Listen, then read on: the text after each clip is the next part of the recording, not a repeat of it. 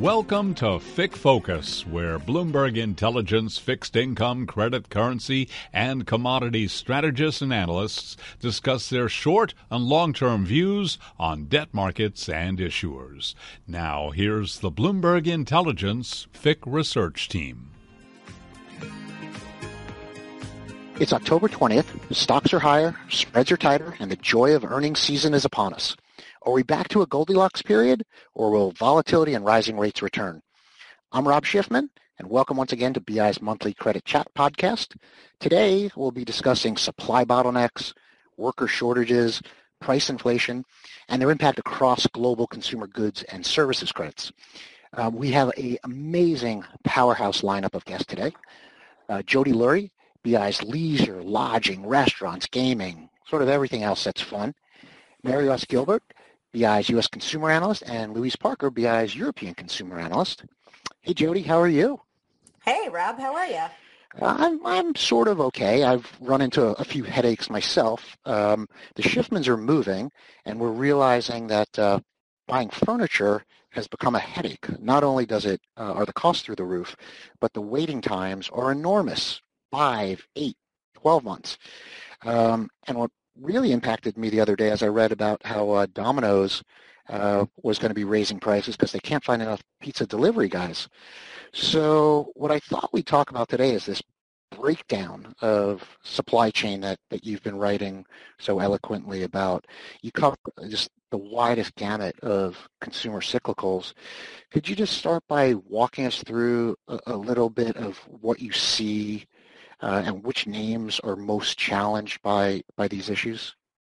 Sure, Rob. So we published a note in conjunction with Mary and Louise about the supply chain breakdown as well as the labor shortages. And what's interesting in my space is that these companies are feeling the brunt of the effects, and it's this ripple down of the chain. So you get these container ships, they ship the product, then they have to get on the trucks, and then they have to go to their locations. And if you take the restaurants, for example, which are seeing some of the largest squeezes at the moment, you have this scenario where anything from takeout boxes to ketchup packages to individual random food items are not getting delivered to the stores and are not getting delivered to the restaurants. And so it's a tremendous problem, particularly at the mom and pop level, but you're also seeing it at the larger chain restaurants as well. I mean, Brinker today even echoed some of that sentiment. And they talked about the fact that they're passing on some of these costs in terms of higher prices and menu items. You take that to another level and you think about the margin effect combined with the fact that they don't have enough staff to actually wait tables, never mind the truckers that Louise is going to talk about on the European side as well, that are shipping the products to the places and the people who are delivering. And there's this whole massive breakdown. But demand's still there, right? I mean, there's still tons of people walking into restaurants and casinos and getting on planes and going on vacations.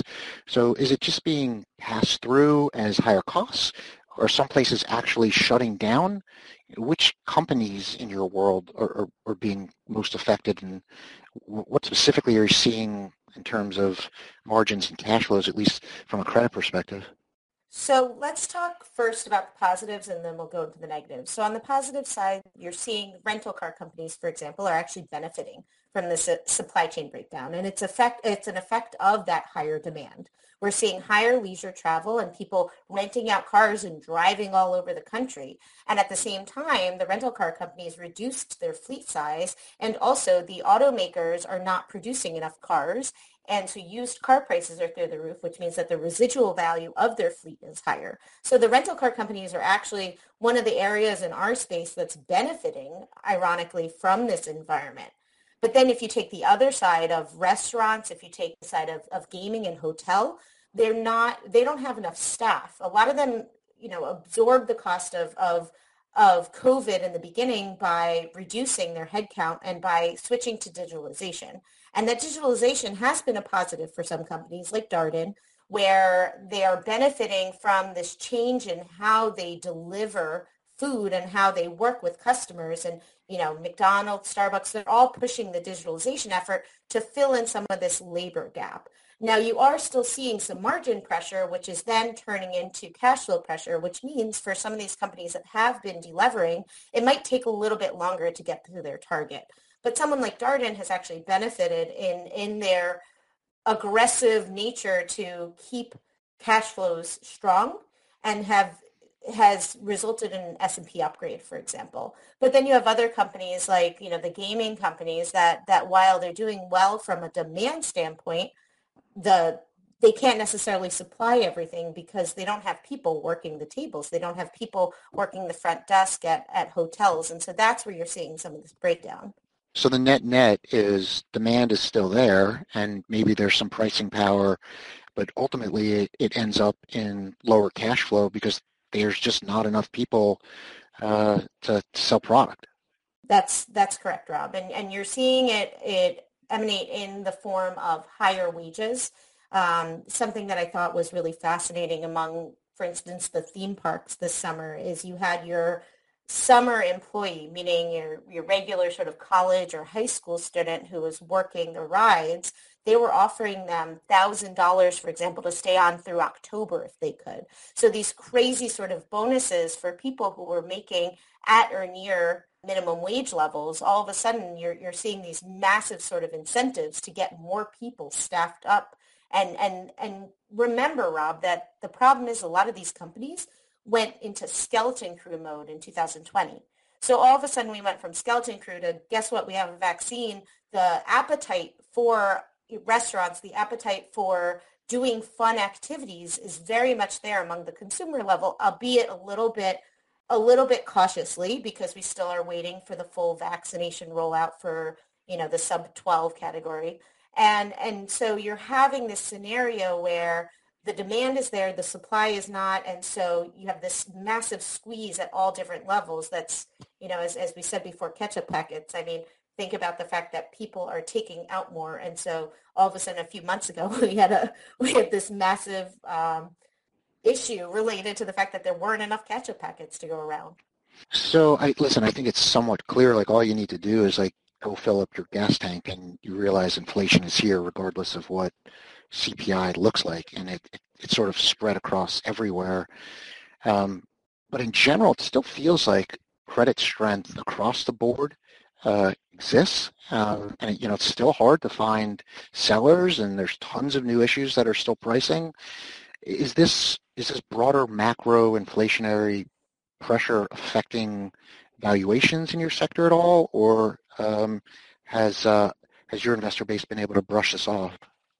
So I think it depends on the company going into this. If you take a company like McDonald's or Starbucks, they were already well positioned with the amount of cash that they had on hand and with the fact that they're a much larger company to be able to absorb these sort of shocks. If you take a company like Brinker, that's a little bit more challenged, or you take some of the lower rated companies and that we cover, the squeeze is much more prevalent in their case, and you could potentially see the effect into 2022. At the moment, we're still at the beginning, so I think we'll see in third quarter and fourth quarter this echoing that we already saw in the first two quarters, that a lot of companies are saying, hey, listen, inflationary pressures are here. We're trying to work through them. We're trying to work through that as well as the Delta variant, and we're trying to see what's going to happen going forward. A customer can go on our terminal and use the TA function and search for all these different categories within companies' transcripts and analyze for themselves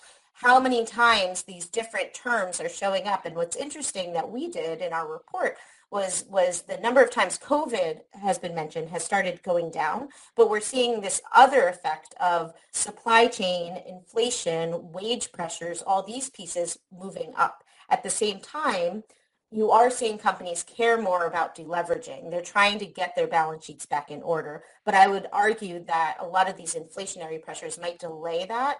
And so while credit quality has improved and may continue to improve, for a company like McDonald's or Starbucks that is focusing on deleveraging, that might be a little bit farther down the road than they expect.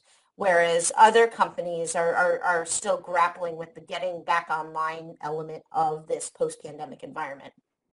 Great, good stuff. Why don't we dig a little bit deeper with Mary? And I think I think we're a little insulated here at 731 Lex at Bloomberg because Mike is so generous with snacks, and there's an unlimited amount of sodas and snacks and chips, and maybe we don't realize how much prices are really going up since we grab them by the handfuls here. But Mary, for both food and beverages, clearly prices have risen. Consumers paying more for everything. How much longer is that going to last? How much higher can we go? How do you think that's going to affect consumer behavior? Rob, that's a good question. So grocery prices are up about 5% across the board, and there's variation depending on the commodity or the service that we're talking about. So consumers are paying roughly 14% more for beef, 12% more for pork since the start of the year, and meat comprises about half of at-home price increases. This is according to a White House article.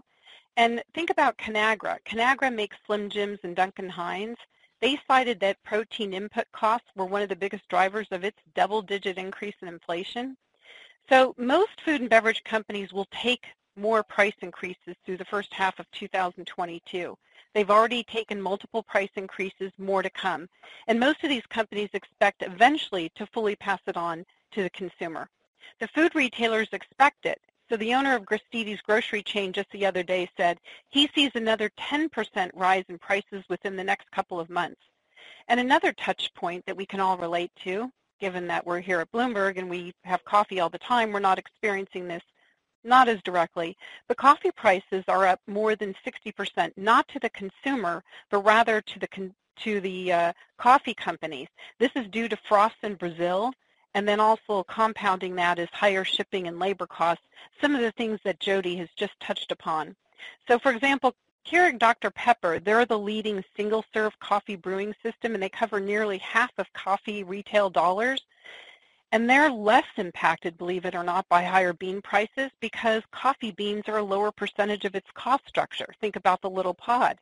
But if you look at the traditional coffee roast and ground players, that includes like J.M. Smuckers with their Folgers brand and Kraft Heinz with the Maxwell House brand, they are being more impacted.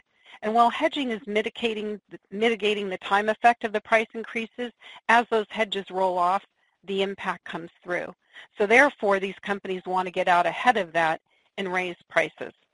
Well, how much pricing power do they actually have? I mean, I walk by probably 6 Starbucks on my way to the office, and there's still lines out the door, and I don't know what it costs for a cup of coffee anymore. It's probably outrageous. Probably, I don't know, 3, 4 people are spending $6, $7 on these fancy coffees. Are we going to see any impact on what the consumer is doing? And at some point, is the consumer going to say, you can't pass these prices along and I'm not going to go, or are you not seeing any evidence of that? Rob, that is an amazing point there. I think consumers do like the luxury of being able to pick up a Starbucks and get a Frappuccino or get something special. But when they're in the grocery store, it might be a different story. So right now, brands have been performing very well relative to private label. So private label is actually underperformed. But with these price pressures having an impact, the consumer, after filling the gas tank, as you mentioned earlier, they may start to shift toward lower-priced private label goods away from the brands. So this is something that we're watching closely, and we think the food and beverage companies hope that innovation will help minimize that trade-down effect. How so? How does innovation change that? Well, when they create a new product that's highly differentiated, then it's not something you can necessarily find in private label. So it could be anywhere from, a value-added product. So let's say if we're looking at cereal, it may be a new kind of protein power cereal. And so there isn't necessarily that private label on the shelf at the moment. Interesting. Let's dig into costs a little bit more, because you and Jody both talked about shipping costs. So it's clear, oil prices are through the roof. There seems to be a shortage of truck drivers. What else is driving all these higher costs? Is there something that I'm missing that we need to be wary of? And again, is there an answer to when all this gets better? Yeah, that's right. And Jody touched upon this, talking about shipping. So for example, just to give you something that everyone can relate to on the shipping side. On the shipping side, if you were to ship a 40-foot container from Shanghai to Los Angeles, that cost almost 3 times what it did a year ago. But in the last 4 weeks, it's actually come down about 12%. It's still almost 2 times what it was a year ago, but we are starting to see some reprieve. And it's not only in shipping that we're starting to see this. Again, it's still highly elevated from a year ago, but we're seeing in grain prices. So we touched upon cereal earlier. At one point, grain prices were up over 50%. That was around in May. Now it's up around 30%. So still elevated over a year ago, but we're starting to see a reprieve. So at some point, the question is some of this transitory? And we've been hearing this being discussed, all throughout the year. Possibly, with some of these commodities, it's possible. But on the labor front, I don't think so. I think once we experience higher wages, I don't think we're going to see a reprieve on the wage side. Gotcha. All right. Well, let's see if across the pond we're having similar problems. Louise, welcome. How are you? Hey, Rob. I'm well, thank you. Well, one of the things that scared me out of one of your recent reports, we don't have to dig too deep into it, but you're talking about raw materials for brewers going up, and I'm afraid that the next time I walk into a bar over here, instead of paying $10 for a beer, I might be paying $12. So it's probably not going to change my consumer behavior, but it's interesting to note that you're seeing it sort of all throughout the food and beverage chain. But what about this issue of drivers, heavy goods vehicles? It's clearly an issue in the U.S. Is this the same thing that you're seeing in the U.K. and throughout Europe, or is it a completely different scenario? Yeah, we're seeing very much the same problem. In the note that we put out as a group deck, I talk very much about the UK, but it's also a European problem. And if you sort of scratch beneath the surface, there's a lot of reasons for it. We have in the UK a shortage of up to 100,000 HGV drivers. We call them lorries, truck drivers, same thing. There's a really good reason. About 20,000 drivers left the UK after Brexit, and they weren't given special visas. So immigration is now, we're not part of the EU anymore in the UK, so we don't have freedom of movement for people. You can't just, take your British passport and go work anywhere in 28 EU states. We cannot do that anymore. And on the flip side, neither can European workers. So the drivers went home. They went home because of the pandemic and also because the tax break disappeared when they were self-employed as truck drivers. Wages haven't kept up with inflation, so going into the industry as a young truck driver isn't attractive. The average age of truck drivers is over 55, so they're getting old, they're retiring. And apparently, this is what I'm learning, there are really terrible conditions on motorway service stations. So you stop your truck overnight at a gas station on we call them motorways, we call them freeways. There are no shower facilities. You're living in your cab and you literally can't take a shower. It's pretty awful out there. So people don't want to go into the business, and the companies that have their own truck drivers are having to pay upwards £5,000-10,000 bonuses to sign new drivers on, so experienced drivers. With the pandemic, we also saw a bottleneck of new drivers getting tested, so licenses weren't being given, and there's a backlog of something like 6 months to get new drivers. Industry has been screaming about the driver shortage for at least 6 months. The Tory government haven't really been listening, but finally the Prime Minister Boris Johnson last week agreed that 5,000 visas would be given to European truck drivers. It's really just a drop in the bucket. It's not going to fix the problem.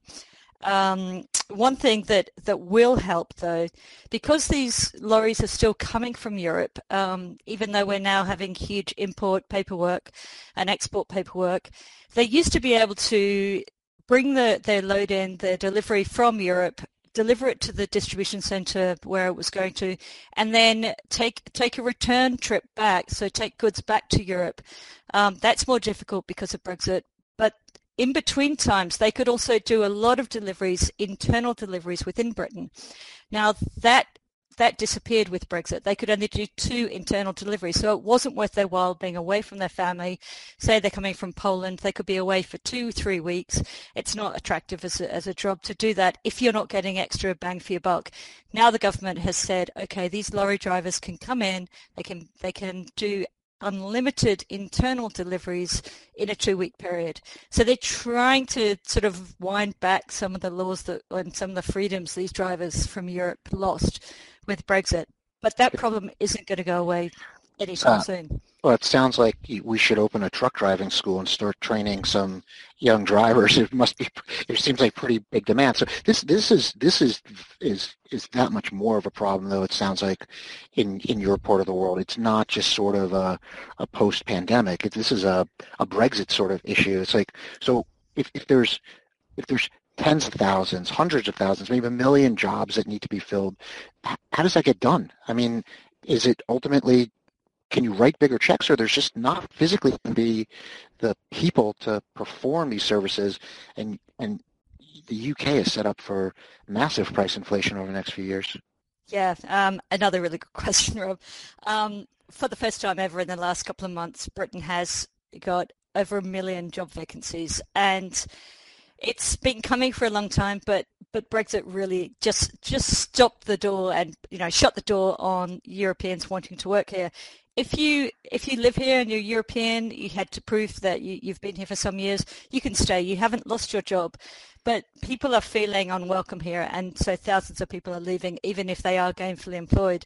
The government has basically thrown it back at industry, saying it's not our fault. You have to spend more investment, you have to train more staff, you have to have more apprenticeships. So it's really going back to basics of, how do you train a workforce to be gainfully employed? This issue is not going away anytime soon. It takes years to train an apprentice. Yeah. I mean, even if you're just being a fitter or doing, air conditioning, whatever, it's a 3 to 4, 5-year job. It doesn't get a quick fix overnight. So a lot of these problems are related to Brexit, and the government hasn't really got a solution for them. So if we narrow it down to impact on your consumer companies, what are they doing? Does it just mean credit quality is going to get worse? Who's best or worse positioned? Does anyone stand out in terms of providing better, at least value from a credit perspective than others?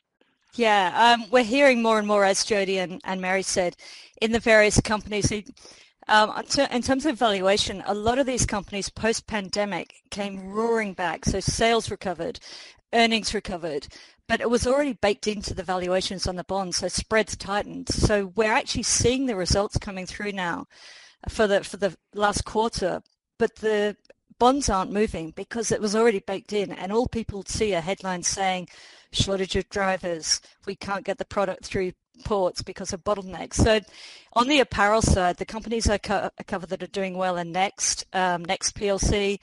They're using a lot of rail transport. It sounds basic, but if you can get that container onto a train rather than relying on a lorry driver, truck driver that doesn't exist, you can still get the goods to your distribution center. And then they have their own drivers, and they have contracts with supply companies to get the smaller vans out to their stores. And then the online business is very much a small van to your front door. So Next is doing a really good job on that. They do appreciate that they're having to pay more and bonuses for retention and to attract their own drivers, but they're prepared to do that, and they know they've got a little bit of wiggle room on pricing, but the consumer will have to pay with higher prices. On another company, M&S, Marks & Spencer, is also doing okay. We haven't really seen some numbers from them from a little while. We've got about a month or so to wait for the next round of numbers coming through. Online-only company, Very Group, reported their numbers yesterday. They have a strange year-end, so it was their fourth quarter and full year, and they're doing really well. They built a brand new distribution centre in the north of England, and they're using secondary ports. So there's a massive bottleneck at the ships coming into the port of Felixstowe, which is in the southeast of Britain, and Liverpool, as everyone knows, is northwest in England. But they have a direct rail link to their brand new distribution centre, so they are not seeing any bottlenecks. But things will change when you're thinking about supplies coming from China. There will be problems. There will be shortages. These companies are going into the peak holiday selling season, Black Friday, Christmas holidays, and we're seeing with companies in the apparel space like Madeline, which is a high-yield company, they already have a shortage of autumn or your fall and winter stock, fashion stock on their shelves. So it will get to a point where something has to give. You can't force a product through a bottleneck, but if your consumer has to wait to buy that fashion item and it is reliant on the season, you could lose those sales. So it's less a margin, more a top line, but then it comes straight down to your cash flow and your earnings and cash flow. That's great stuff. I think I could talk to you guys about this for another couple of hours, but I'm already past my the time for my free snacks. For those of you who haven't seen this joint note from Jody, Mary, and Louise, it's called Supply Chain Reigning Over Consumer Goods Margins. It's just phenomenal work, and it really digs super deep into cost structures and who's at risk, who has pricing power.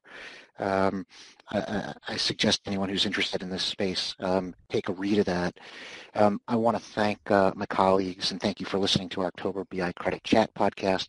As always, if you need anything from our team, feel free to reach out directly or simply access the credit research dashboard at BI CredG. So stay happy and healthy until next month. May your longs be tighter and your shorts wider. Bye-bye.